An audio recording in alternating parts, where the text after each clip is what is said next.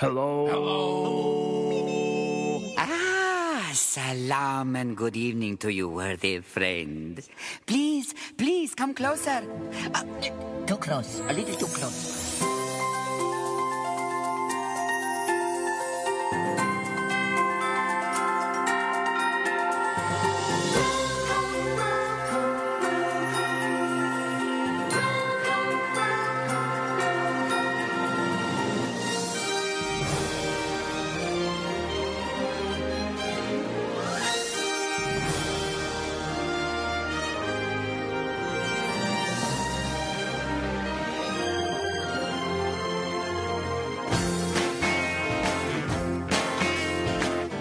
Hello and welcome to another edition of the Disney Brit Radio Show. It is episode 141. It is the 14th of July 2014. Thank you once again for joining us, and thank you to Alan. Hello, Alan. Hi, Adam. How you doing? I'm all right. How are you? I'm in a war zone at the moment. You're in the war zone. Why? I can hear doors slamming. I can hear kids shouting. And there's some stomping up the stairs. That's just from your wife. Yes. Hopefully, anyway. Hopefully, that's good. Well, next time, Alan, just don't do the podcast in your pants. I'm supposed to introduce you. Sorry, I'm not here. Am I? Oh. Hello, Chris. Oh, hello. How are you? Not bad. I've not been here for a little while. I sort of forgot the way we done it. Yeah, I forgot the routine, didn't you? It's just. And also, there was a dog jumping on top of me. So I'm the only one who seems to be recording in relative peace and tranquility. And I've got it out now. It's jumping at the door. Trying to hold it shut. Dog's gone. Elsa's out. And Alan, I believe you've realised that your chair can change height and you can actually sit at a comfortable level and not hunch over your microphone for the first time since we've been doing this. Yes. For about a year now, since I got this new mic, I've been bent over double. And then I've just dropped my chair the last 10 minutes and it's perfect. If you'd have worked with me, Alan, any time in the past, you'd have realised, because whenever I go around the office and someone's got their chair nice and high, I just kick the lever. And watch them drop. Watch them grab the keyboard. It's always good fun. I didn't even know my chair moved up and down, so I've learned something new as well. Clearly it does, and you've just learned something new, so that's good. Yep. Anyway, welcome. I hope you all had a lovely Independence Day if you're listening in America. Of course, that was last week. Let's tell you what's going on then. Start off with, we have to say a big thank you to both Orlando Attraction Tickets and Scooter Vacations for sponsorship. You can, of course, go to orlandoattractiontickets.co.uk and scootorlando.com. Right, today we've got some Disney news for you. We've also got an interview which we brought out from Mouse Meets, where we had a good old conversation with Ron Schneider, who was Dreamfinder at Epcot. He talked to us a little bit more, and certainly at more length at Mouse Meets, about his job as Dreamfinder, about coming back as Dreamfinder, about the other work that he did in the parks and all those bits and pieces. So we're going to be talking to him. And also we've got the next round of our Disney Ultimate attraction, where we pitted some attractions against each other once again. You've been voting, and we're going to decide who goes through, and there are genuinely some very close ones this time, so our votes may make a difference this time round. Can I double check you are keeping a score of all these? I am keeping a score of all these, yes. They're all, I know who's going through to the next round and who's out. It's all good, and I know what's going on, so it's fine. Okay. That's all good news. So don't want any disappointed attraction creators. It's not going to be disappointed attraction creators. That's all good. Right. Shall we get with some news and rumours? Why not? All right, here we go. News and rumours. Good morning, sire. Good morning, Zazu. Checking in with the morning report. Fire away.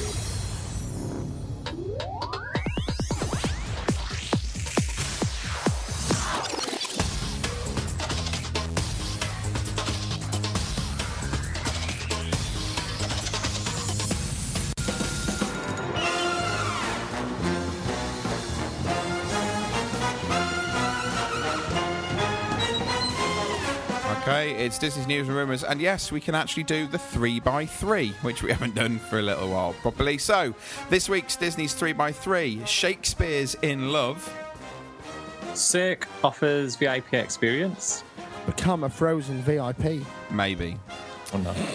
We'll talk about it in a moment. We've got 3 bits of news then for you. One from the UK, 2 are Walt Disney World based, and it's me to start off with.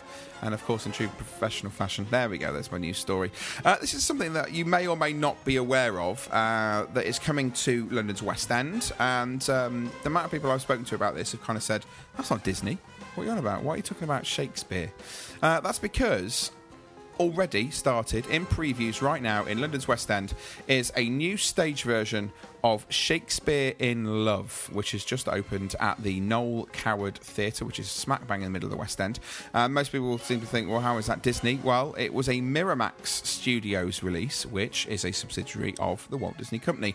So Disney, obviously still holding the rights to that, decided that they, along with Sonia Friedman, who's quite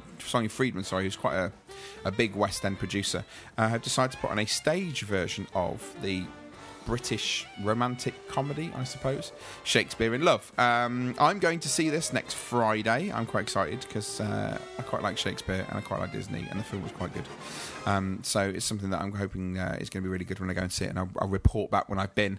Just to give you a bit of information about it, it's written by, or the book is by Lee Hall, who has recently done the script for Billy Elliot and also the screenplay for War Horse, and it takes place in Elizabeth in England, as you would expect. Tickets are on sale now. And are available all the way up until the 25th of October at the moment. If you want to go before the 23rd of July, then tickets are from £10 up to £52.50, and any time after that, from the 24th of July, tickets are £15 up to £57.50. If you go over to DisneyBrit.com, there's all the information there. There's a link to the tickets, and you can see some of the images from the stage show as well. It looks quite interesting. I'm kind of intrigued. Go on. Which one? Alan, you were going to say something. Yeah, I'm trying to find out if I've seen it before or not, the film version. I'll be honest. I've never seen it. Gwyneth Paltrow and Joseph Fiennes were in it, along with Judi Dench's Queen Elizabeth. Was there singing in it? No. I'm certain I've not seen it, because I've seen about 10 films in 10 years. Yeah, well, we don't talk to you about films, do we? Because we know, you saw The Lion King for the first time about a month ago. What's wrong with that? So neither of you have seen the film? No. Oh, you need to watch the film. It's brilliant. It's very funny. I want to know why it's £5 cheap with the first few weeks. Is that because they're not very good? It's called previews, where things can change and alter and all that sort of stuff. Coincidence, the kids aren't off school then? No. It's genuinely previews. And then it has its world premiere on either the 23rd, I think it's the 24th, it has its world premiere, and then it goes into what is known as the full run. But to be honest, by this point, the show is pretty much what you would expect to see in its full run, so that's the reason why the price has changed. You do it with a lot of shows. I bet those £10 seats aren't great, are they? No, they're not going to be great at all. But it is a play. It's very rare that we get. It's very rare that we get a new kind of play, certainly of this style, in the West End. So I'm going to see that on Friday evening. So I'll report back when I've seen it and see what it's like. Okay, stage sets look quite good. The stage sets do look really good. Well, I was watching a video about it the other day, and they were saying how they're having to basically create a theatre within a theatre. So they're creating the Globe on a stage and having to very simply transform the stage from one thing to another. And so it should be quite good, but apparently it's very funny. So I'll report back, like I say, when I've seen it. Is it very Shakespearean, though? No, the language isn't. The whole story is about Shakespeare and about him falling in love with a girl called Viola, and him. You'd think him you'd have got that from the title, wouldn't you? Stuff. You would think so, wouldn't you? So it was written by Tom Stoppard and another, I can't remember who originally, but it's very funny. The language isn't Shakespearean, but obviously the setting is, and the idea of it being Shakespeare coming up with all these plays and stuff. It's a work of fiction, really. The majority of it isn't really based on fact, but the film's very funny, so I would expect this will probably be just as funny as the film. Sounds good. There you go. So that's Shakespeare in Love. Right, let's head over to Walt Disney World. Alan, what's going on with Cirque du Soleil? Right, okay. Let's try and open up the window that says where the thing is. Right. I've got a quick question before I actually go into this. Yeah, go on then. What does Cirque du Soleil stand for? Circus of the Sun. Okay. What does La Nouba mean? No, actually. That's a very good question. I've typed it into Google to get a translation of them, and apparently it's Haitian for the Nouba. And what does that mean? No, well, in French, apparently it is the shindig, according to Google. What, La Nouba? Yeah. Is shindig a word that you would use in your area of the country? I suppose, yeah, you would. Well, like we use it sometimes at those places. You have a bowl in the middle as well with keys. I don't know whether the idea, though, it could be they're Cirquish.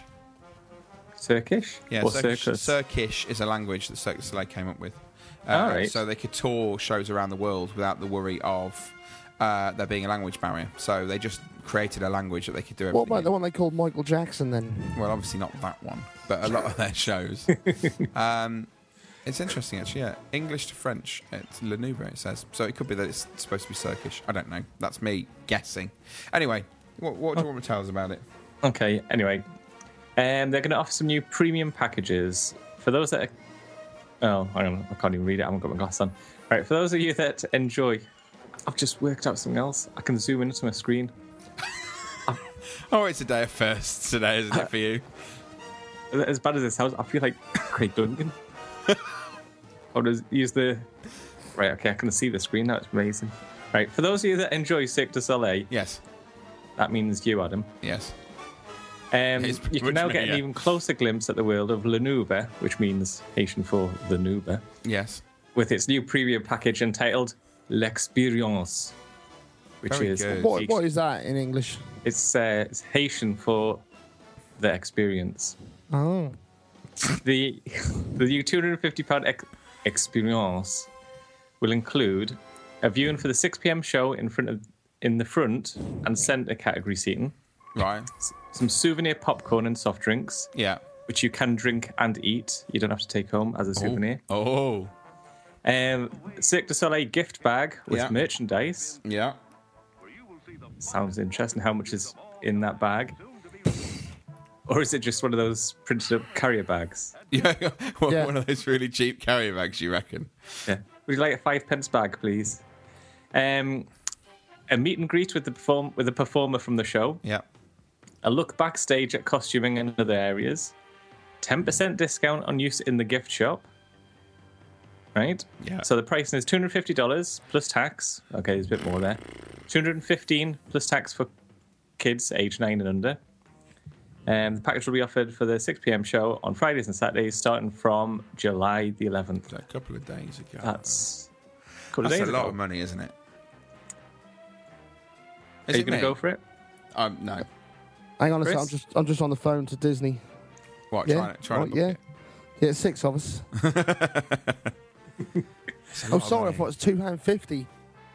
It's It's a lot of money. It's a how silly much is amount a normal ticket? About $60? It 60, depends. $70? It can go up above that. It's Really? within the hundreds of dollars, yeah. But I think that sort of money for one person, That's what I thought was a group ticket at first. it's just a lot of money. I'm I was just having a look expecting now, dinner just- included. No, goodness and me, no. Tickets and info. I'm just having a look now, just double checking what the prices are coming in for regular. So regular tickets.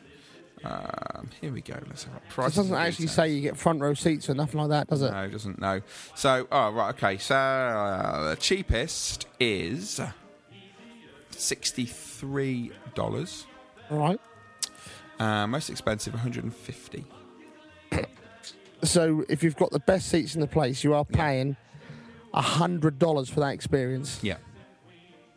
Wow. Between the 1st of July and the 27th of September, they have reduced the seats slightly. So for category 4 is $49 up to $150. So there's a slight difference. But yeah, you're paying $100 for the extra. Right, so $100 and you get a bucket of popcorn and a soft drink, Yeah. a carrier bag with some merch in it, Yeah. which we're not sure what the merch is yet. Meet and greet with the performer from the show. Yeah. Well, we don't know who the performer is. Look at the costuming and backstage areas. Or Yeah. is that just look at the laundry? Probably the laundry. It sounds a little bit like, doesn't it? Then Look at the 10% laundry. discount for use in the gift shop, which is pointless because you've already got a bag full of merchandise. That's true. Maybe if you get the DVD, that would be quite good. Oh, you can get the DVD off Amazon dirt cheap. Well, okay, we'll sell copies of the DVD for $200. For that, it'll feel like you've got a front row seat. You won't get to meet any other people, though. But it's a saving of $50 True. plus tax. Plus tax. That's true. Sounds a lot to me. Does sound a lot of money. I haven't seen it without the experience package, so Well, the problem is, having seen it, and it is an amazing show, I don't know whether the actual that amount is a little bit too much on I mean, top of what it because it's been around for so long and so many people have seen it, whether they're going to actually pay Let- how much money to see it again. Let's face it, right? A family of 4, 2 adults, 2 kids, Yeah. plus the tax, $1,000. Yeah. That is a lot of money, isn't it? What's that? £700? Something like that. You could And- get a hell of a show in the West End for £700. Yeah, you could. And went to see dinner and a didn't you? hotel. Did you go see Yeah. Charlie? In the West You- End? You went to see Charlie the Chocolate Factory in the I West did, End, yeah. Fantastic. And that's nowhere near £700 for that. I sort of didn't pay. I won it for I know free. you won it, but there you go. So we're saying no. This is No. a lot of money. Okay. I'll go to Disney Quest instead. It's almost the same. It's so close. We'll Just near. We'll just get some rope, tie it to the top, and I hang would one of the do, kids but from it I and can't just get drop them parked down. because the car park's closed. Oh, that's true. I forgot about that as well. Anyway, talking about VIP packages and that sort of stuff. Chris, do you want to explain what's going on with Frozen, and also you can probably explain a little bit about what's happening? I'll give you the good news first. Get yourselves excited for this. As we said, there's all these new Frozen things coming up. Well, they've now come together with a summer fun premium package. Yeah, they have. So what that really gives you is front row seats to meet them on their little parade when they come in.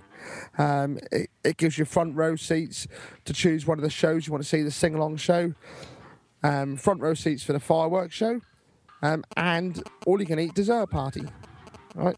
Wow. So, sounds very good. Some of the desserts look amazing. Basically, the frozen cupcakes that have started to appear are part of the dessert party. Right. So this sounds really good, doesn't it? I mean, there's some videos floating around. Of all the This stuff is- that's going on with it. Yeah, this is something that I want to do. Right, the cost is $59 for an adult, Yeah. $34 for the children. Tax. Plus tax. So, no, that includes tax and gratuity. Is it? Yes. Makes a change. So you book it by calling the normal Disney dining number. This is where the bad news comes in, boys and girls. I want to book this. I am there for 14 days in August.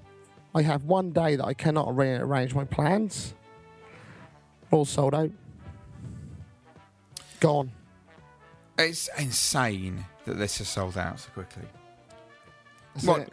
obviously not all the dates. There are still some dates available. You can go on to the website and do that sort of stuff. Well, and find out, I've but- asked from the 2nd of August to the 14th of August, excluding the 9th. And they can't fit us in any of them for 4, which is 2 adults, 2 kids. Have you rang up for that? Yeah, rung up, yeah. So That's not the only gonna way do of doing online. it. Can't do it online, no. Can't book online. Their suggestion is to ring each day. But she estimates there's probably only 100 spaces left till the end of the Frozen thing, which is Wow. the 1st of September. Really? Wow. Yeah, It's- so That's insane. it doesn't help. I can't even get fast passes. No. Because I suppose you're at the disadvantage, like you say, because you're not staying at a Disney hotel. I'm an off-site person, so I get 30 days. So ever since I've been able to book my fast passes, 5 o'clock every morning, I've been up, straight on, go to Magic Kingdom, not available. Yeah. Just that's mental. It's, I wonder whether It's just- they might hold back some of the fast passes for the day for Anna and Elsa, or a few people have said that, but we'll wait and see. I mean, I'll be there open for the first day, and we'll have a little sprint down there and see what happens. I wonder, Well, if, I won't have a sprint. The kids will. I wonder if, for example, if you were going to have Cinderella's Royal Table, whatever it was, the breakfast, Yeah. where you got into the park earlier than everyone Well, else, you could do Crystal Palace as well. Yeah. could you get access to the fast pass machines inside the kingdom? Normally, Everyone else. I mean, when I've been in for them early before park opening, normally it's all roped off, and it is Yeah. pretty shuttle into 2 areas. I would. Yeah, that's true because they've started to do the rope drop, haven't they? Yeah. Very interesting So- predicament. I'm not surprised that they've done it, and I'm not surprised that it's made all this money. I'm going to attempt to try and go and do as much of the Frozen stuff as I can while I'm at Hollywood Studios. I'm not holding out hope that I'm going to get into most stuff, to be honest. I quite fancy seeing the first time in forever things. I think it'll be funny.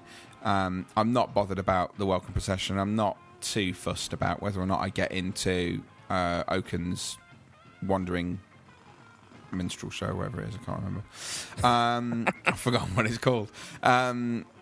And I'll see the fireworks from a distance, that's fine. But I just can't. Oaken's Trading Post, that's the one. But That's it. it's just mental. That is I mean, still... the first time for ever Frozen sing along. 100-minute queue apparently. If you want to get in, you need to be 100 minutes before that particular show. Yeah. It's crazy, isn't it?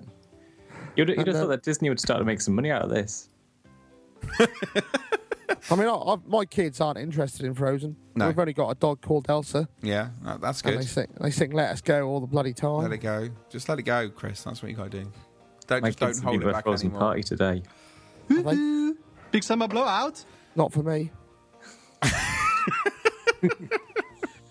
Well, one of the things that's good about the new Frozen stuff at the studios is the skating. Yeah, but you've got to pay for it as well. Got to pay for that. Which I was $10. amazed. $10 for half an hour, though. It's not. It's not. a Oh, yeah, it's total not rip-off. horrendous. We're not talking about something that's going to cost you at the earth. But I was Have you kind of ever- thinking, have you done why? ice skating? It's on fake ice as well. Once. It's real ice, but half an hour is all you want. They'll bloody kill you. Yeah, you end up with. Can you imagine getting blisters on the back of your feet and having to walk around the park for another 10 hours? Or for another 10 days. Oh, well. Right, well, that's... If you want to go and see Anna and Elsa and get that premium package, you need to do that ASAP. Yeah. One of the things I want to add on to there, we mentioned about there's a take-along Olaf mentioned. Yes. Oh, yes. I know more about that. I've since found out what it is. Hopefully you're talking about the same one as me. Yes. It's like the Duffy lolly stick, Yes, isn't that's it? basically what it is. That's it, yeah. It's a Duffy Lolly Stick Kid Cot Stop kind of thing. Yeah. A bit of paper with a Olaf print Yeah. on it. That's pretty much it. Which $6. is free. It's free. Okay, so that's Frozen or the lack of, or whatever. But I think it is very interesting the fact that if you're not stopping at Disney property, you're at a great disadvantage on a lot of these special events. Yeah, I think you are. Well, anyone could book this, couldn't you? Doesn't have to be 30 days for this special Does event. not. No. Oh well. Because obviously they only, they didn't release it that long ago, did they? So, No. Well, I told Chris about a video, and he watched it today, I think, Yeah. on, what do you call it, a vodcast? Yeah. You call them that? Vodka Cast, yeah. A video podcast on YouTube, Mouse Steps Weekly. It is Jeff Lang and Are we getting Michelle. cash? Are we getting cash for this? I hope Advert? so. And episode 107, they have basically previewed all the Frozen stuff. Yeah. And one of the things they mentioned in that is that I think it's the sing-along show. Is it the sing-along show or is it the... Yeah, it is the Frozen Sing Along show. Forever once after. Oh, I don't know. Something like that, anyway. Anyway, there's one show, I think there's two shows, but there's one show that they keep saying it was slung together within 10 days. That's Yeah. right. Yeah, I think all of the stuff was put together within 14 days. Which is crazy, isn't it?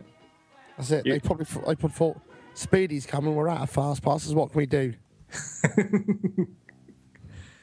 It seems like one of those things where they've... if you have like an argument with someone, and then it's like 2 days later you go, oh, I could have said that. And that would have been me, the winner. So it's like Disney have gone, right, okay, well, we've got this really popular cartoon animation thing going on. We've made loads of money. It's still going really well. That's it. We'll just do nothing. Then about 2 months later, oh, hang on, we could put it in the parks. Yeah. Oh, hang on, we could sell some merchandise. They just seem to be a bit slow on the reactions, I think. What is this music in the background, Adam? This is music from Disney Hollywood Studios because we're talking about Hollywood Studios. That sounds like some sort of other film they have on the evenings on the special satellite channels. I had that on work the other day, actually. That soundtrack. I thought you meant the film I was talking about. No, it's blocked from our server, that. And it was almost like a guessing game of all the old TV shows. Oh, yeah. Well, I'll be guessing when I'm trying to see the Frozen stuff. To We're be that far fair, though, away. Chris, if you can't get into the ropes off area for the big stage show in front of Mickey's hat, you can still get some decent viewing positions. That is true, but when I saw those cupcakes, I just wanted to eat them. You can buy them at Wandering Oaken's gift shop. Yes, Yeah, you probably can. $6 each, aren't they? Yeah, Something like that. I'd have had 20 that evening, no problem. you've had No. money's worth. No issue whatsoever. Oh, they do Down look the good. T-shirt, the blue food dye. Yeah. I've been going crazy. Are there's drinks included in the premium package as well? Yes, there seems to be. Yeah, alcoholic ones as well. Yeah, because I think on the before mentioned vodcast, on the Star Wars thing there was alcoholic drinks included. Not that it matters though, because Jamie wouldn't drive the car, Oh well, so I just sniff it and that's it. Right, should we move on to refurbs before we depress you could ourselves have done anymore this about refill. You Frozen? could have had like a little drinking vessel. I'll have another Elsa slush, or whatever it is. You just keep topping it up into your bottle for later on. I'll have an Elsa crush and big summer blowout. You might ask for something else if you've had a few more drinks though. Right, I'm talking park refurbs. We'll be here forever. So let's talk Walt Disney World Park refurbs. Just to let you know, Tomorrowland Transit Pleased to be Authority back. is closed until the 4th of August. Astro Orbiter is closed until the 19th of September. Making up then. Winter Summerland Summer Course closed for refurbishment from the 14th to the 18th of July, and its Tough to Be a Bug is closed from July the 7th to August the 11th. Downtown Disney, the parking lots HIJ and K are still closed due to them building a new multi-storey car park. That'll be quite good if they do that. It would be, wouldn't They it? want to get rid of those contractors. I've never known someone that's quicker to build a park. And Build bloody Harry Potter quicker than that. And Disneyland Paris, Captain EO shut, and that's pretty much it. Well, quick question. Go on, quick question. Because you've mentioned Winter Summerland. Yeah. Is that included on the 14-day Ultimate tickets? You get a round of golf, mini golf, per person per day, included in your ticket. So but yes, it's then. supposed to be before 4 p.m, I believe. Right. But apparently they don't necessarily check the time. Just that my kids have gone crazy golf. Crazy. Yeah, so has my son. And they want to do it all the time. They don't Maybe. care about the rides. Maybe. Let's go to crazy golf, Dad. I think we should have a Goodyear Speed mini golf competition tournament That would be good. when we're out there. What? We could have a Goodyear Speed Hooper one. Oh, no, we can't. Oh, no, he's not going. But I've already played mini golf with Hooper, and I know he's rubbish, so I know. I won. You did Hang actually on. win. No, that's true. Okay, yeah, you did. But when I actually go back into this, I remember going to a forum-based meetup weekend. Sad. I'm sure I beat you Actually, there we as played well. twice. And then went to Scarborough and I beat you there. Yeah, you did actually. Okay, admitted. I'm glad he's not coming. Right, okay, let's move on then. We're going to take a quick break. We'll give you the results after. We're going to take a quick break and we'll be back and you'll hear the audio from Ron Schneider from Mouse Meets. We should be back in a couple of minutes. Want to keep up to date with all the latest Disney news and rumors? Then make sure to check out www.disneybrit.com, your number one source for the magical world of Disney.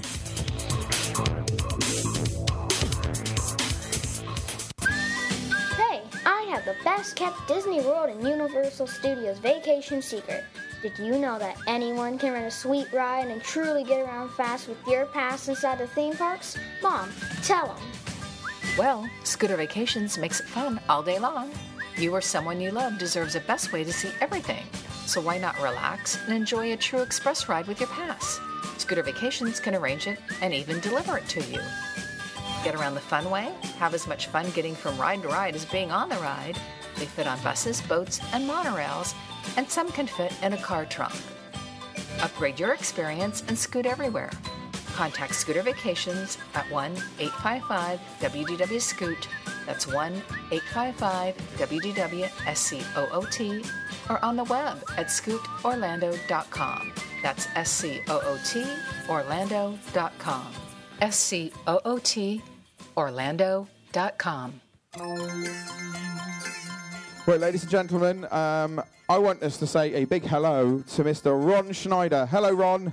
Hi, everybody. There he is. Oh, it's the voice of the Dreamfinder. How are you doing, Ron? Just fine. Brilliant. Look at that. We spoke to Ron before. We spoke to him a little while ago. But Ron, for those of the people here who may not know who you are or what you did in Walt Disney World, although your photo is currently on a very large screen in front of us, do you want to explain your links with Disney? Well, actually goes way back to, I was at Disneyland the day it opened in 1955, and it had been a dream of mine for many years to work there. There was a show at Disneyland called the Golden Horseshoe Review, which opened with the park in 1955, was the creation of Walt Disney. I saw that show for the first time in 1970, and it became my lifelong dream to be the comic in that show. 10 years later, in 1980, I got the job. I worked 40 years in theme parks, on and off for Disney. In 1982, when Epcot Center opened, I heard about this new pavilion they were going to do called the Journey into Imagination. I saw a presentation by Tony Baxter, who, of course, created the Indiana Jones ride and Big Thunder Mountain Railroad and so many of the rides we love. He was at the time in 82 working on the Journey into Imagination, and he had created a couple of characters called the Dreamfinder and Figment. They were the only Disney characters at Epcot back in 82. There was no Mickey Mouse or Donald Duck. These characters told the story of the process of creativity. And when I saw a sketch of these characters and heard Tony Baxter say they were going to be the only characters at Epcot Center, that became my new dream, was to work in these characters. So I was in with the company at the time, and so I did the work that I could inside the company to get that job, and wound up working there for the opening of Epcot Center through 1987. So I was the original strolling Dreamfinder, kind of a character who was crossed between Santa Claus and the Wizard of Oz, who talked about how imagination was something that belonged to everybody, and this is all part of the purpose, the mission of Epcot Center, to being an inspiration park, a park that showed people their place in the world and the possibilities for future creativity. And so Figment and I did part of the voice in the ride for the Journey into Imagination, the original one. And then when they come off the ride, Figment and I were walking around out in the garden area, greeting people, playing imaginative games and posing for pictures. And I did that for 5 years. Then I went on, during this whole time around there, I was also working for Universal Studios on both coasts, and creating different themed attractions and themed dinner shows across the country as a consultant. So it's something that I just love, that kind of interaction with the audience. And then I went back to Disney in 2006. I was on the original opening crew of the Monsters Incorporated Laugh Floor. I was one of the original monsters that did the comedy show. And so I was with Disney on and off. My very first theme park job, actually, was in wardrobe issue at Disneyland for the Christmas parade in 1970. So, and then Disneyland had been a hobby. The history of Disneyland had been a hobby of mine since 1966. So I've been on and off with Disney for about 40 years.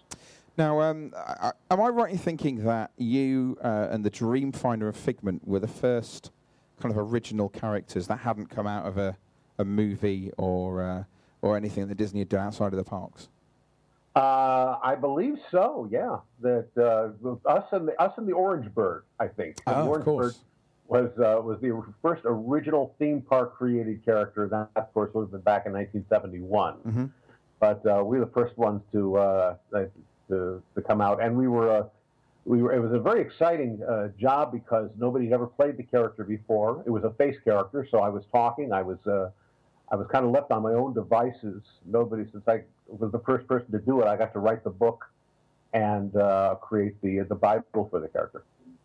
Now, Dreamfinder, I think, at this moment in time is got a bit of a renaissance going on.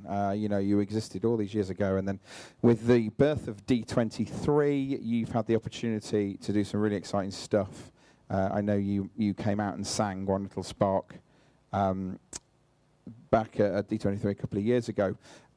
At the moment, there is in development the next series of the Disney Kingdoms comic books, and there is going to be one based on Figment. And I was kind of intrigued as to whether you've been involved in the development of this or you know anything about the development of it. Only what I've read. I did hear from Jim Zub, who is the writer on the project. He got in touch with me very, very briefly a few weeks ago. He's been swamped, I would imagine, with the creation of it. But everything that I've read online in the interviews he's done, I'm terribly excited because they're not just capitalizing on the characters. They're going back to their original purpose. As I said, the Dreamfinder and Figment were created with a job to do, and that is to spread the message of creativity and imagination, the power of imagination, and something that belongs to all of us. And they've gone back to WDI, and they've spoken to Tony Baxter and the people who created the character with that purpose when it first opened. If you've seen any of the later incarnations of the Journey into Imagination at Epcot, we've kind of abandoned that original philosophy, and Dreamfinder, of course, is gone since 1998. Figment has become kind of a graphic, an inanimate graphic, or the way he's treated on the ride, he's become more of a nuisance instead of something that's an endearing character and an inspiration, someone that we can identify with. And this is something that Jim Zub and his people at Marvel have come back to. And so I'm very, very excited. If you read some of the online interviews with Jim Zub, you'll see what I'm talking about. Wow, okay. And do you know if the Dreamfinder is going to make an appearance, or is it just Figment? Oh, no. The story is actually of the origin of the Dreamfinder. Oh, wow. Okay. Yes, if you look at the graphic that everybody's been seeing recently, where it has a very young and mischievous-looking Dreamfinder, and there's been a little bit of talk online about how I don't care for this Dreamfinder. He looks a little evil, a little young, and it's not the way I remember him. Well, the reason is because they're going back to the origins of the Dreamfinder, starting with him as a young man working at a creative think tank in London. And they've created a whole backstory for him about his history as kind of a rebel creative guy. And we're going to follow him up through his career, including the moment when he creates Figment. They're not exactly going to recreate the creation of Figment that we saw on the ride, but I have a feeling that by the time they get through the 5 issues of Imagination, he's going to look pretty much the way he did when I was playing it. It must be a real honour for you, and almost a real compliment to you as well, for somebody who created Dreamfinder from scratch and Figment from scratch. You know, you basically were the one who decided how Dreamfinder and Figment would be, and that through the work that you've done in the Disney parks, that Disney have now said, you know what, this character is so iconic that we're going to create an entire comic book series. You know, how does that make you feel as a performer, as someone who's come up with something that has become such an iconic character in the Disney parks? Well, I kind of came in after some of the original creative work had been done, and I've given this a lot of thought lately about this exact question. I've always had this theory that the reason that all the people that are sitting there in the room with you right now are such devoted Disney fans has more to do with what Walt Disney did in his lifetime than in what the company has done with the franchises since. It's our loyalty. I know my loyalty comes from the experience that I had growing up with Peter Pan and Snow White and the creations and the personal identification I had with Walt Disney, the man. In that same vein, I believe that the popularity and the lasting affection that people have with Dreamfinder have more to do with the job that Tony Baxter, Tom Fitzgerald, and Barry Braverman did in the creation of the original ride. The story that they told about these characters, the way that it was created, the way that in the ride we witnessed the birth of Figment, we came to identify with them, the relationship between those two characters and the message that they had in that ride is what I tried to capture as a strolling character. And that, I believe, is what has stayed with people more than anything that I or any of the other strolling Dreamfinders did out on set when we were posing for pictures or meeting people. Certainly they have those memories, and they mean a lot to people. I've learned that over the years. But I think the endurance of the characters really owes more to the work of Tony Baxter and the people at WDI, because the characters mean so much more than just figures in a film. They're something that inspired people, that touched people. And when I meet people who remember the character, very often their kids may know Figment, but the parents always have to explain to the children who the Dreamfinder was, and I always hear from them what that character came to mean to them. He was always created as a reflection of Walt Disney, of the kindly old guy who used to take us backstage and show us how the magic was created on television back in the 50s and 60s. And Dreamfinder was always meant to have that same kind of resonance, that same kind of affection, that same twinkle in his eye, and that's something that I merely cared for. I didn't create Dreamfinder. I simply brought him to three-dimensional life, which was a wonderful thrill and a great responsibility. But the reason the characters endure and the reason why there's enough there to inspire someone to carry it forward the way that the Marvel people are doing now, I think it goes back to the Imagineers. You see, I agree, but I also disagree that you clearly have done a massive job with this, and I understand that the Imagineers, did so much work, but I think everyone agrees here you're probably trying to play your role down a little bit, and I think we agree that you had a lot more to do with it than maybe you'd like to take credit for. Right, I've got loads of people here who are all sitting and listening, and I can ask you a million questions, but I know there's a lot of people here who'd want to ask questions as well. There's one man in particular who's currently sat in his Dreamfinder T-shirt, who I know will want to ask you some questions. So we're going to open it to some listeners and see what they want to ask, and then if we've got a bit of time, it'll come back to me as well. So I'll just hand you over. Here you go. All right. Hello, Ron.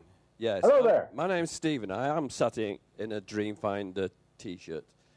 Can I just say, when I went into hospital, my daughter downloaded your book onto her Kindle, so when I was in hospital, I could read it.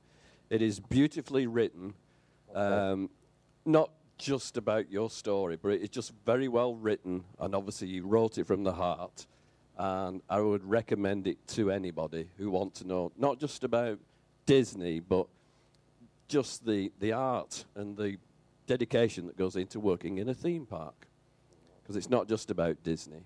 Right. Okay, so the Dreamfinder and Figment were my late wife's favourite character, and I'd love to think that when we met up with the Dreamfinder, we've got video of the Dreamfinder, we've got photographs, that it was you who actually played that part. But one of the memories I have was we used to talk to you when a lot of the people who'd gone away or talked to the Dreamfinder. And that particular Dreamfinder told us at the time that Disney were actually thinking of saying goodbye to the Dreamfinder because they thought children were frightened by the Dreamfinder. Is that a story that you remember? I don't remember that. As I say, I was only there for the first 5 years of the character. The character lasted for about 15 years. And the gentleman who, in most of the time now when I meet people, they're talking about a Dreamfinder, the number 2 Dreamfinder, a very talented gentleman, Steve Taylor, who did the 15 years and has the carpal tunnel syndrome in his left hand to prove it. He is a terrific guy, and I never would have had that conversation about the character in that way in the first place. I know that children's fear of Dreamfinder, this big, strange, bearded man, is something that I learned to deal with on a daily basis. I never heard and became quite good at, by the way, but it was always more. I always found it was more a case of the parents thrusting their children into close proximity with a stranger, and that if I could take control of the situation and get them to pace themselves a little better, pace a child's exposure, there was a way around that, and we could get some terrific pictures. As far as why Dreamfinder and Figment were taken out in 1998, I have heard every possible theory. Marty Sklar, the Professor Emeritus of Imagineering, has blamed Kodak. I always heard that Mr. Eisner was never a fan of Figment. And I firmly believe that we will never find out the whole truth on that matter, why the characters were excised. I know the idea of having an older bearded gentleman as a mascot in a theme park rubs certain people the wrong way, but once they'd been on the ride, they didn't feel that way. But I can't give you a conclusive answer. I just know that wasn't me that you were talking to. And as for Dreamfinder scaring small children, my own daughter, I had a baby daughter at the time, and she was scared to death of Dreamfinder until I took her backstage and took the beard off, and then she was fine. Yeah, well, you mentioned Kodak. My wife actually ran a national charity for blind children, And when Figment and Dreamfinder disappeared from the park, she actually contacted Disney and actually went over to America to meet with Disney to see if she could license Figment for use in the UK. And was actually told that Figment, the character, was owned by Kodak and not by Disney. So I've heard that as well. Yeah. When we brought Dreamfinder and Figment back in 2011 for the D23 event, that was one of the issues. That was a top secret thing that one of the fellows at D23 organized. We had clearance from just below Bob Iger's office to do that, but nobody knew what we were doing. It was a top secret effort, and so I don't know if anybody ever actually consulted Kodak on doing that. We just knew that fans were going to get such a kick out of it. Everybody did. That they weren't going to complain once we were out on the stage singing. But I believe the characters probably still have some, or would have some connection with Kodak. I don't know about it at this point. I'll be interested to see if there's a Kodak trademark on the Marvel comics, although considering the state of Kodak, I would doubt it. Yeah, definitely. It'd be interesting, that I think there would have been some very heartless, soulless person to have stopped Figment and Dreamfinder from appearing on stage at D23. Has anybody else got any questions for Ron? We've got one here. Hang on, I'll pass you over. Hi, Ron. It's Alan here. Hi, Alan. As when you worked for Disney, I've heard a story that you also played Santa Claus. Obviously, not that Santa Claus needs playing, because obviously he's a real character. Of course. But was that true that you played Santa Claus at Christmas at the parks? Many times. I was interviewed twice by Regis Philbin as Santa, and we had a project called Operation Santa. I think it was my first year. My second year. Second Christmas at the parks this has been about 1983.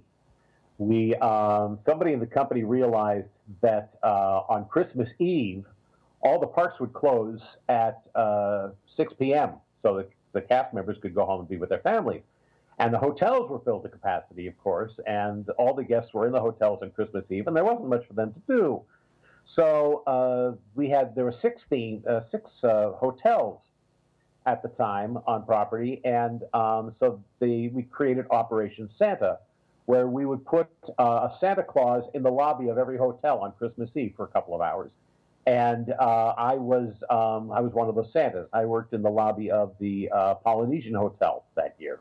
And they set up a throne in every lobby. There would be a big basket of candy canes. There would be a small musical group. There'd be a couple of costume characters. And then I'd be out there for a couple hours as Santa Claus at the Polynesian Hotel. I had an interesting story about that. I had a line for about 2 hours handling with the kids, and then I had an hour to myself where I would just stroll around and play with people. And this one little boy came up on my lap, and we talked for a while and told me what he wanted for Christmas. And he as we finished, he comes back and he says, "By the way, I wanted to tell you that this little girl's going to come up to you later, and she's going to tell you that she wants a pony for Christmas." He said, "Don't give it to her." I said, "Why? Why?" He said, "Well, she lives on a ranch in Texas, and she's already got 5 horses, and she doesn't need another one." And I said, "Okay, well, thanks for the tip." And he walked away. And a little while later, up came this obviously very well-to-do family. The father was wearing cowboy boots and a cowboy hat. He had on a string tie. And the daughter was this adorable little blonde-haired girl with her hair in pigtails. She had the wide skirt like a clogger, And she hopped up on my lap, and we talked for a while. And finally I said, "What would you like Santa to bring you for Christmas?" And she said, "Well, I'd really like a pony." And I said, "You sure you can handle another horse?" Her eyes got very wide. I said, "Because you got 5 horses already." I said, "Are you sure you can take care of another horse?" She got very serious. She said, "Yeah, I think so." I said, "Well, you better check with your mother and father and make sure that that's a good idea." She said, "Okay." And she hops down. Her father walks over to me and sticks his hand out and says, "I just want to be able to tell the people back home that I shook hands with the real Santa Claus." Wow. That's a good old story. I like that story a lot. Coming away from Dreamfinder a little bit, you mentioned obviously you were part of Monsters Inc. Laugh Floor. I'm kind of interested as to how you kind of trained for that role. What Disney, it's such a different attraction to so many others. What did Disney kind of do with you in order to get you prepared to take on that role? And I'm kind of interested in how much freedom you got with the role and how much of it was very, very sort of scripted and specific. That's a long story because it was a long training program. They brought us in. They actually are supposed to start us in November of 2006, and the show is supposed to open in April of 2007, giving us about 5 months because this was a whole new machine. It was based on the same operating system that was being used for Turtle Talk, but Turtle Talk has one character, and this was going to be the interaction of 4 original characters with a whole new operating system, a whole much grander theater, and all sorts of new technologies. And we were breaking new ground right from the start. So they brought us in there were Imagineers, there were people from Pixar, there were people from Disney Creative Entertainment. Excuse me. There were writers and show consultants. We had a couple people came in from outside. They hired 20 of us who were primarily theme park actors, stand-up comedians, improvisers, a wide variety of people. I was brought in. I was the oldest person on the team, and I was brought in primarily, I think, because of my theme park experience. And the interface was in very, very raw form. And over the course of the 5 months, we were constantly being consulted. Is this working for you? Is this working for you? How can we do this better? The show there was a script right from the beginning written by Imagineering, which, like most times when Imagineering tries to write scripts for people, they're great with writing for robots. But they are not that good always with writing with humor for people because I find that they tend to write stuff that they think we should laugh at rather than stuff that we would truly find funny. And so we played with that and we grappled with that. There was a consultant who wanted us all to have funny voices. Well, if you listen to the voices in Pixar films, they're not funny voices. They're real world voices. They're voices of people that you and I can relate to. And so we spent those 5 months perfecting the machine and playing with different characters, and we improvised different situations. We had a pretty strong framework by the time the show opened, and all of the consultants left. And what was left were the 20 people that they hired in the first place because we were funny. So that when the show opened, it fell to us to make it work. And that's exactly what happened. That we took that framework and we ran with it. And that's what, to this day, I believe makes that show funny. We came up with a strong framework. It took a long time. I was actually the slowest person to learn the interface. I don't know if it was my age or what, but everyone else got good at it better than I did. But when we finally opened and all of the chefs left the kitchen and it just became us comics, that's when the show really took off. Okay, because I know there was talk at the beginning that people were saying it was a little bit too scripted and it wasn't quite as free as they'd like it to be, and then they kind of said that it seemed to become a little bit free and it seemed to sort of become what people expected to be, and that kind of fits in with what you kind of said there about people leaving and how then it stuck on a mind of its own.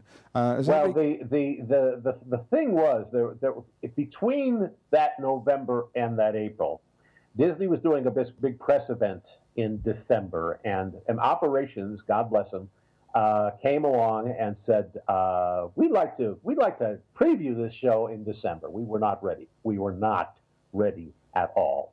And so, but that's what operations wanted to do, and so we scrambled and we put the show up before it was ready.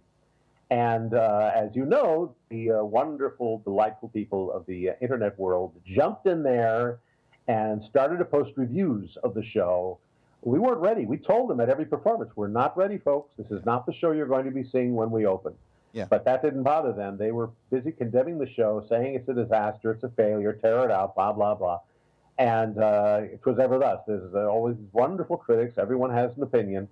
And we knew it was going to happen. When the preview was over, we all cleared our throats, cleared our minds, and chose to ignore all the bad press. And finally, the show got open, and people actually saw what we were heading for. That's when the good review started. Yeah, and that fits, I think, exactly with what a lot of us here kind of remember when that happened. Sadly, we're running towards the end of our time with you today. Before you go, I just want to mention, again, as Steve's already said, about your book, which is From Dreamer to Dreamfinder. I've got it. I picked it up after we spoke to Ron last time. It really genuinely is a very good read and very, very interesting to see kind of Ron's life and career. I know it's available on Amazon here. It's also available as a digital copy as well as a hard copy.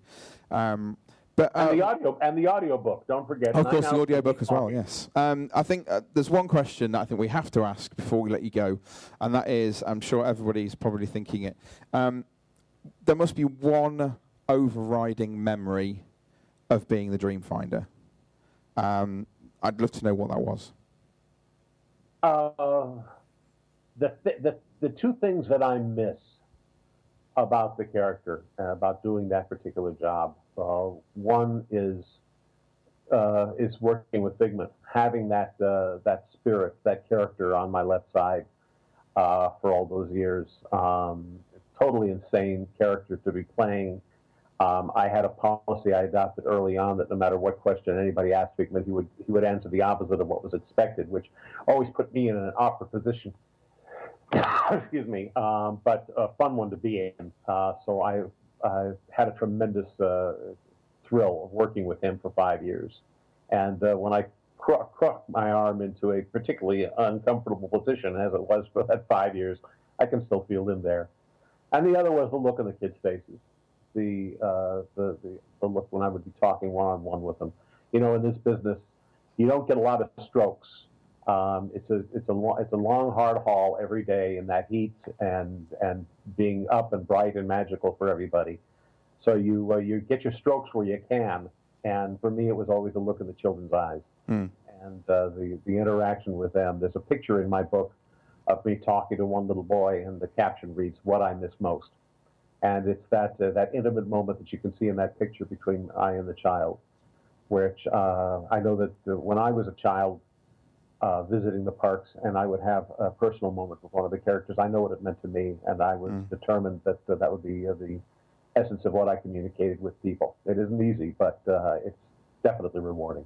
Yeah, I completely agree. I think, everybody rides the attractions again and again and gets pretty much the same experience, but it is the character interaction experience that make it individual. And I can remember stories from when I was a child of the characters that I met, and I can think now I've taken my son, the kind of memories that we've got from him meeting all of those characters as well makes a massive difference to the trip. So I'm pretty certain you are part of the memory of millions of young adults and even older adults now from when they met you when they were in the parks. Thank you, Ron, for joining us. Sadly, our time is short, but if you don't want to hear more from Ron, then we actually spoke to him a few months ago on the Disney Bit podcast, and we talked more about the Dreamfinder. We talked more about his time in the Diamond Horseshoe and all those sort of things as well. So you can listen back to all of that as well. But thank you for joining us. Thank you, Ron. Thank you, Adam. Thank you, everybody. Have a great meeting. Bye-bye. Thank you. Bye. For the past 10 years, Orlando Attraction Tickets have been providing the UK with cheap Disney tickets for Walt Disney World and the surrounding Orlando attractions.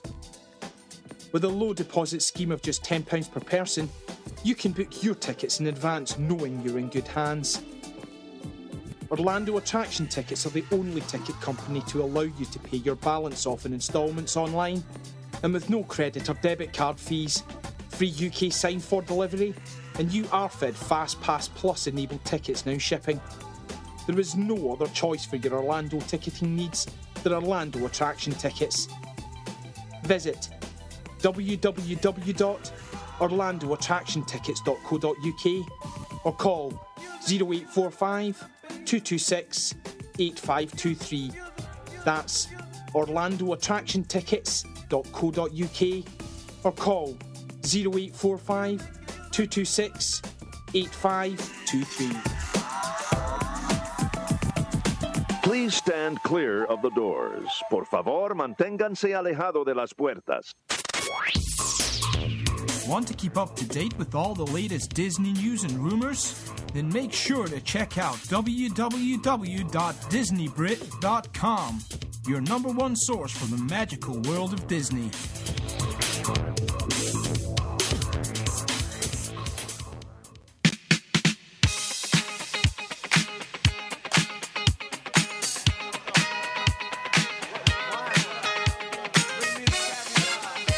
Right, and it's time for Disney's Ultimate Attraction. I hope you enjoyed what Ron Schneider had to say. It was really interesting to listen to him.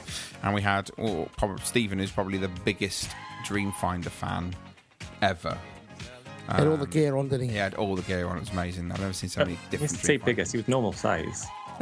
Yeah, okay, it was normal. Yeah, normal height. But you know, anyway, shush. What are we? Big people there, weren't there? There was, sorry. Okay. Can I also go back to the Orlando Trickets? And Orlando Attraction tickets, yeah. One of the words he said in the advert is selling cheap Orlando tickets. Yes. And I thought, there's no cheap tickets. There is. Cheaper. I've seen them. Those balloons at the side of the road, they say cheap Disney yeah, tickets. that's what it is. Cheaper. How much is it costing for the family of four in tickets? For Disney World? Yeah. Oh, man. 1,200. Yeah. 1,200 quid is about average. It's cost me 700 for 3 of us, for 2 adults and a child. Yeah, I'm about 1,200 for Disney only. There's people that go on holiday for a fortnight for that. Yeah, I know. Let's not even talk about how much it costs anyway. Let's talk about Disney's Ultimate Attraction, because we once again have put up a poll on our Facebook page, and some people have been voting for who they want to go through, basically, to the next round. And we've got some great matchups. Today we've got the Jedi Training Academy versus the House of Whispering Willows, Studio Badlock Tour versus Ketchikitty Creek, Jungle Cruise versus Discovery Island Trails, and Tomorrowland Speedway versus Space Mountain.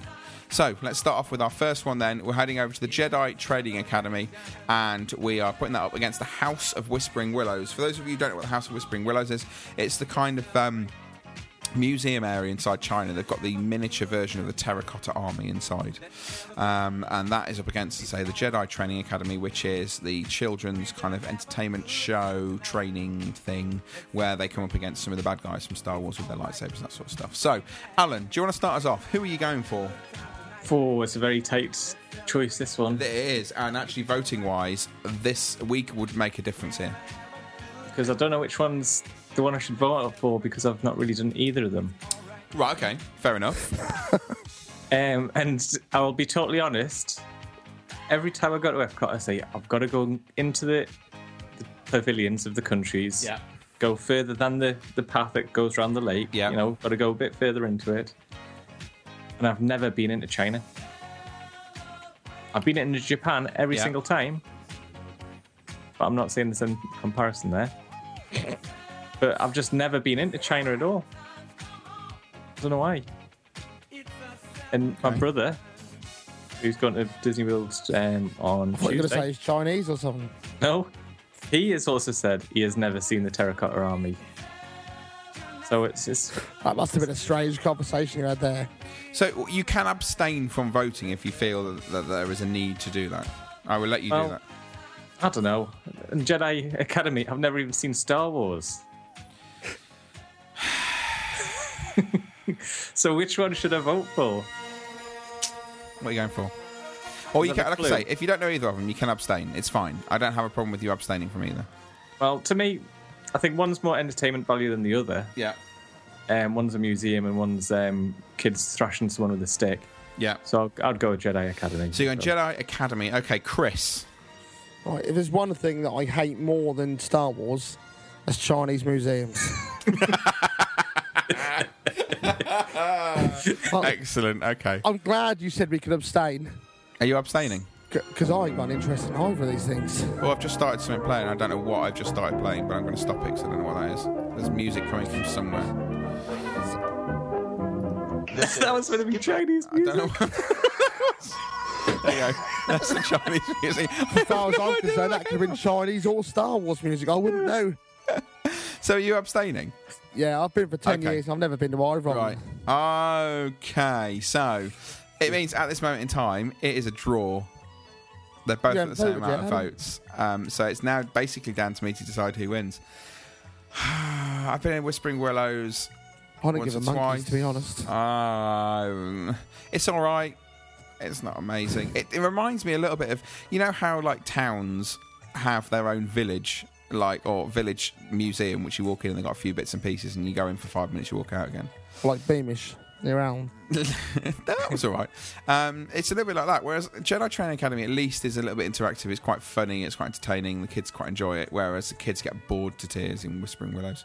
So I'm going to go Jedi Training Academy, which means Jedi Academy is through and takes out the Whispering Willows. So there you go. Well, I want to vote now. Why? I'm going to say Whispering Willows because I want to know what you're going to do as a draw. No, you've abstained. I changed my mind. If it's a draw, then basically the votes before we voted are the what takes it through. Oh, I don't care then. All right, so we'll just stay with Jedi Training Academy then. Incidentally, on the official website, it doesn't say Terracotta Army. It says Clay Cavalry. Clay Cavalry. And they're like a third of a size or something, or 3/10 of the normal size or something like that. I don't know what to say there. Who cares, to be honest? They're lost. There you go. Right, they're lost. So the real Terracotta Army are life size. They're life size. They're not 3/4 height. Are they? Well, those Chinese are 3/4 height. I don't remember. Let's go on to the next one then, which is the studio. Averaging about 6 feet tall. Okay. What, you thought the original ones were 18 feet? Clearly they must have been. Right, Studio Backlot Tour then. There you go. So it's Studio Backlot Tour versus Ketchakiddee Creek. Now, Studio Backlot Tour we know is the tram tour that used to be much, much bigger than it is now. And then Ketchakiddee Creek is basically the kids area, the little kids area of Typhoon Lagoon. So, the question is, what are you going for? Alan? Well, I've just clicked on the link that you've added in there. Yeah. It's not Don't work, does it? Oh. Rubbish. Well, let's think. Backlot Tour, outdated, used to be better. Yeah, true. Used to be much better when they used to have a real person doing the tour, like doing the narration. Mm-hmm. Because sometimes you'd hear like snippets of what is happening in the studios rather than just what's been pre-recorded. Fair enough. So I think it is a shadow of its former self. Yeah. Ketchakiddee Creek. I've never caught one yet. So... Alan, the child catcher. Oh, I'm not going to go into that one. What, is your middle name Ralph? Enough. Have you seen that video? No. Yes, I have. Moving on. Go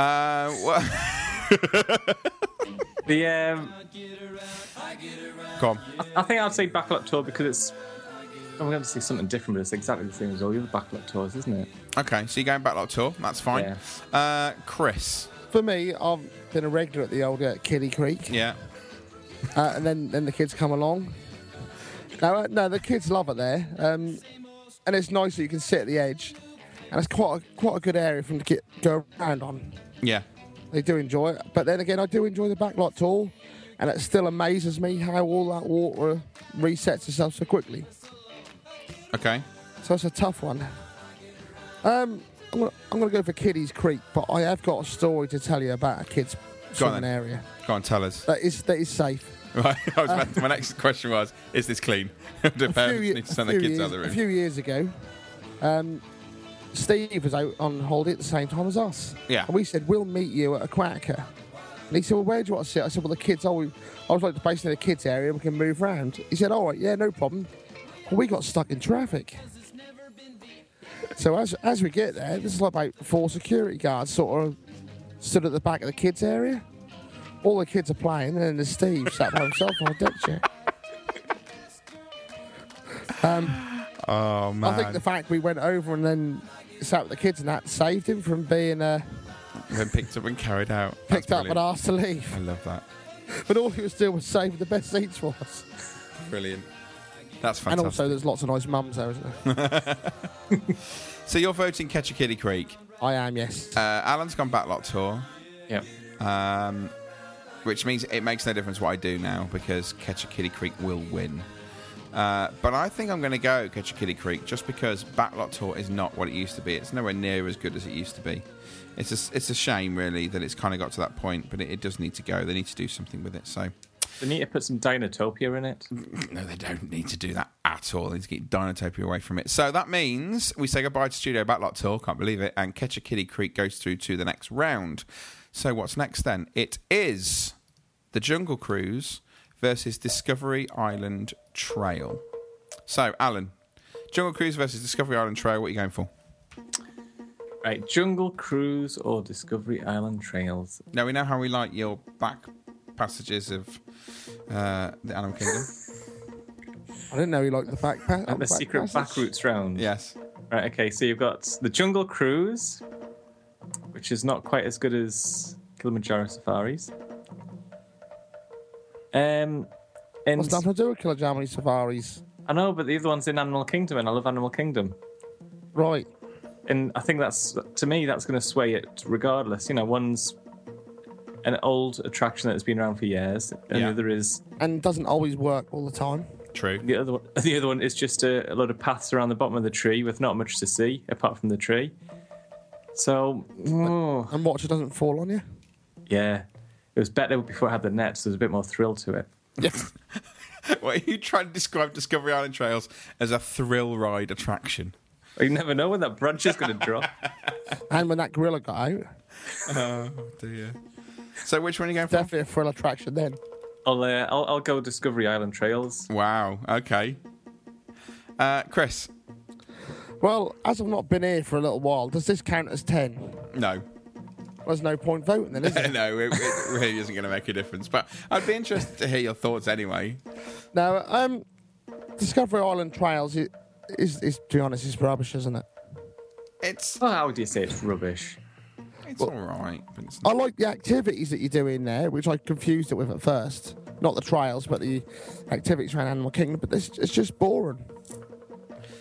It is a fair point. And to be honest, you go for just as many trails going to see as Bug's Life. So many little paths. That is also true, yeah. Is that not all part of it? I thought that was the queue. That's the queue for Bug's Life. But it does kind of intertwine with a few of the bits and pieces that go on there as well. That is true. Jungle Cruise annoys me so much that half of it's not working. Okay. Because when I've been on the old Keys to Kingdom, and you do a backstage bit of that, and they tell you all the bits that used to work and don't work anymore. And of course, you do have to listen out though. I Love Disco.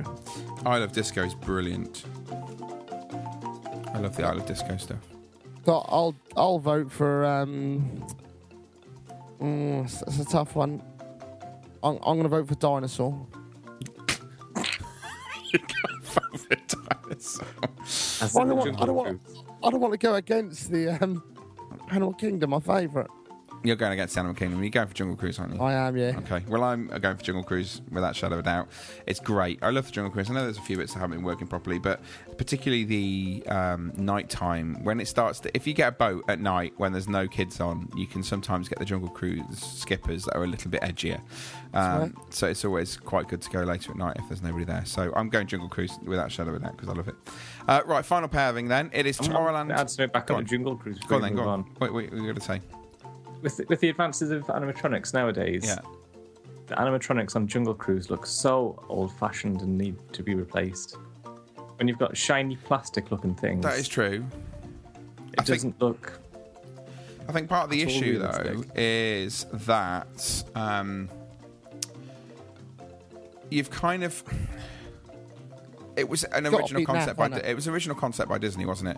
And because it was an original concept by Disney, I suppose they don't want to play around with it too much. And I suppose part of the charm of it, maybe. Nah, you don't need charm. You know when you go past that big giant python that's looking at the boat? Yeah. You want people to duck out the way. You don't want to just go, oh, plastic snake. But also point out that it's supposed to be this cheesy, funny, ridiculous kind of ride. And if all of the animals were realistic, it would kind of lose a little bit of that tackiness that it's supposed What to about be. if they were real? Well, that's what Walt wanted originally. No, you'd have never got the laser eyesights on the tiger. No, true. He originally wanted it to be real. That was his first kind of thought, was that he wanted that to be real. And obviously it didn't happen. But I think it adds the tackiness of it. I quite like the tacky, cheesy nastiness about it, which is quite good. They've used much better animatronics on the Safari. Yeah. So why can't they just put them back into Kilimanjaro Safari? Yeah, they're quite good, those ones. Anyway, Jungle Cruise is through. There's no point us discussing it any longer because we're going over to Tomorrowland, because it is Tomorrowland Speedway versus Space Mountain. So, Chris, start us off. What are you going for? Well, Tomorrowland Speedway is great unless you let the kids drive. Fair enough. And once they get that into that motion of knocking side to side, my God. It's like you've been on the worst roller coaster ever. Yeah. And my kids just get it into a knack, and it's boom, boom, boom. And then they cry when you whack them and things like that. Now, please tell me, why is there a track in the middle? So they don't smash into each other. But you go to Legoland and the kids get on their little cars and they're not on a track. That's true. So I'm kind of thinking, I get why they had a track originally, because nobody had kind of done it another way, but now they have. Get rid of the track. Yeah, just let them drive around. Yeah, it'd be so much better. They can't go anywhere. You're in a lane. You can't turn the car around. Are they charged, powered off the track? No, I'm sure. Oh, they're they're petrol, petrol, aren't they? Oh, yeah, they are, yeah. So, yeah. And then the Space Mountain. Yeah. Great ride, love it. Good concept. The first ever computer-designed roller coaster. It could do with having the lights on. Yeah, the theming on the inside of the lights on, you'll be surprised to hear. Isn't that great? No, I love the ride, and I love the concept of sitting behind each other, but I just miss most of it because it's dark. Or is it that bad that it has to be dark? Pretty much. The darkness just make you feel like you're going faster than you actually are. Yes. Yeah. So what are you going for? I'm going to go for Space Mountain. Space Mountain. Okay, Alan. Right, Tomorrowland Speedway or Space Mountain? You've got bad back or whiplash? Which injury would you like less? Which one pays out more? Injury-wise for you. I think, and this is another thing which I don't get about Tomorrowland Speedway, because you're on the track and obviously you can't overtake any of the cars. No. Why is there a positions board near the end? I think that depends how hard you smash the person in the back from in front of you. That isn't to do with position. It's how much G-force you manage to swing when you hit somebody in front of you. Because whenever I hit someone in front, I just look at the kid in disgust. Just shake your head. When really it's me. When you hit someone in front, then all of a sudden you get hit behind. That's what happens. Yeah. Because the person behind you is, he's moving up, Oh, he stopped. Bump, bump. No. It's a popular attraction. I don't know why it's a popular attraction, though. It's always a long queue, isn't it? That's a good go-kart. And Space Mountain is actually quite a good roller coaster. What, have you been on it? It is. Yeah. I have been on it, believe it or not. Wow. The last time I went to go on it, though, just as I plucked up enough courage to go into that queue lane, I got the very front and it got shut down. Oh. So we went on the TTA and watched it with the lights on. Yeah, watch it with the lights. Yeah, it is probably just as fast. You're probably right. It's about 30 miles an hour, I think, the Space Mountain. Something around that. I've got a pretty good feeling it's exactly the same as every other roller coaster like that's in the dark. Yeah. Like the Rat at Lightwater Valley or whatever it's called now. Jurassic. It's I can tell you it's 27 miles an hour it travels at. Which is nothing. But yeah, it feels last time I went, I didn't even have a speedo in the car. I wonder which one's actually faster, the Speedway or the Space Mountain. Let me check. Let's see. That'll be quite an interesting one. I've got a feeling that it's the Space Mountain. I think Space Mountain, yeah. Because if the Speedway was 30, and you slammed into the back of someone with no seatbelt, I think there could be a bit more of a problem. Well, you might be able to get your speed up, though. Maximum speed of 7.5 miles an hour. Yeah, that's quite a big difference. can imagine that. Oh, I was all right until someone hit me from behind at 30. Yeah. That was it. So, yeah, it is. Space Mountain's faster. Are you going for Space Mountain, Nate, I guess, then? I will go for Space Mountain. And I'll go for Space Mountain. Not that it made any difference whatsoever, because it thrashed Tomorrowland Speedway. So that means, after this round of Disney's Ultimate Attraction, we've got the Jedi Training Academy, Ketchikiddy Creek, and Jungle Cruise and Space Mountain going through. And we can say goodbye to the House of the Whispering Willows, Studio Backlot Tour, the Discovery Island Trails, and Tomorrowland Speedway. So they're the 4 that go through. And we'll continue with that on the next show. But that's everything for today. Can I say something? Yeah, you can. Feel free. I just want to put a bit of advice out there. Yeah, go on. People, if you know someone who's going to Disney, like I've never been before, please give them some advice. Which is? Just anything.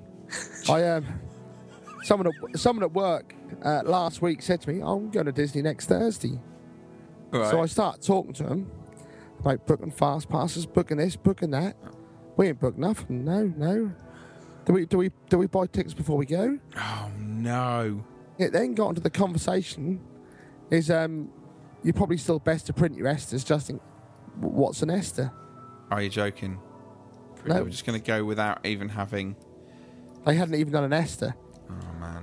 So they done their Ester, and the night in their Gatwick hotel, I then spent on the phone with them for an hour and a half, going through what rides they should get fast passes for, what ride they shouldn't, and so on. Wow. So yeah, she then asked, something.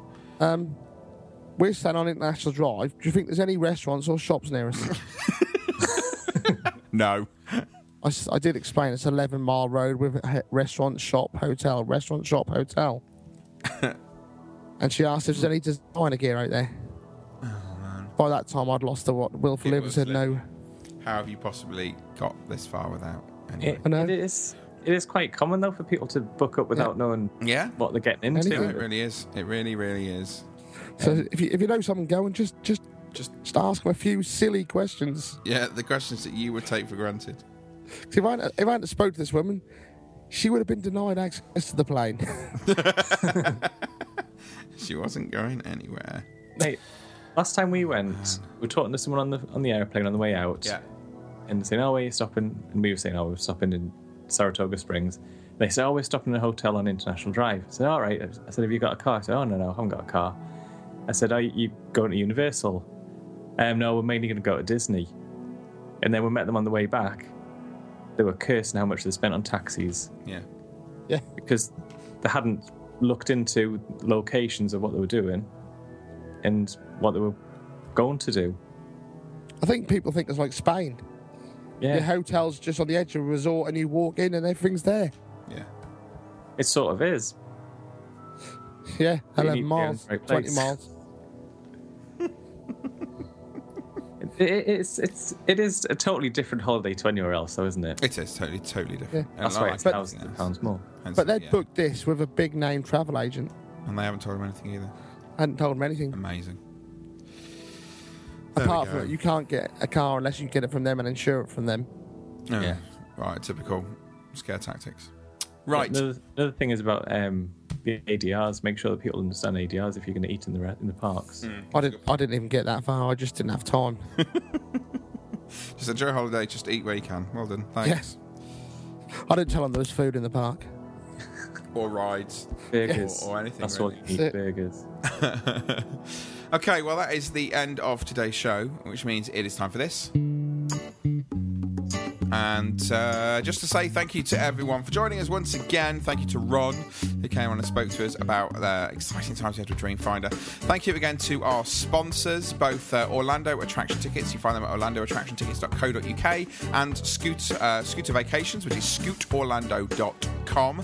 You can, of course, join us on our Facebook, like our page, comment on all the stuff that goes on there, and also follow us on Twitter at DisneyBrit. Email us, radio@disneybrit.com, and you can can, of course, leave reviews on iTunes. Just go over there, search us on iTunes, and leave a comment about what you've heard on the show, whether you like it or not, and people can find out a little bit more about it.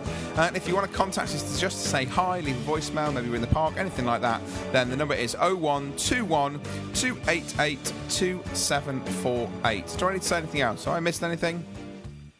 Nah. And that's it. Goodbye, really. Just bye. We will see you in 2 weeks' time when me and Chris will be jumping up and down like excited, giddy school children. Oh, yes, not because long. we will be that close to our. Are you actually meeting up? Well, we should. Haven't arranged, but we will discussed do. it, but we will do. Yeah, at some point we will do. You can actually pretend that you like each other when you get there. Yeah, we will, and we'll, and we can introduce our wives to each other, and they can talk about how they're Disney widows and stuff. There you go. Right. My wife's not a weirdo. Well, you know what I mean. Right, speak to you in a couple of weeks, and we will see you then. Until then, see ya.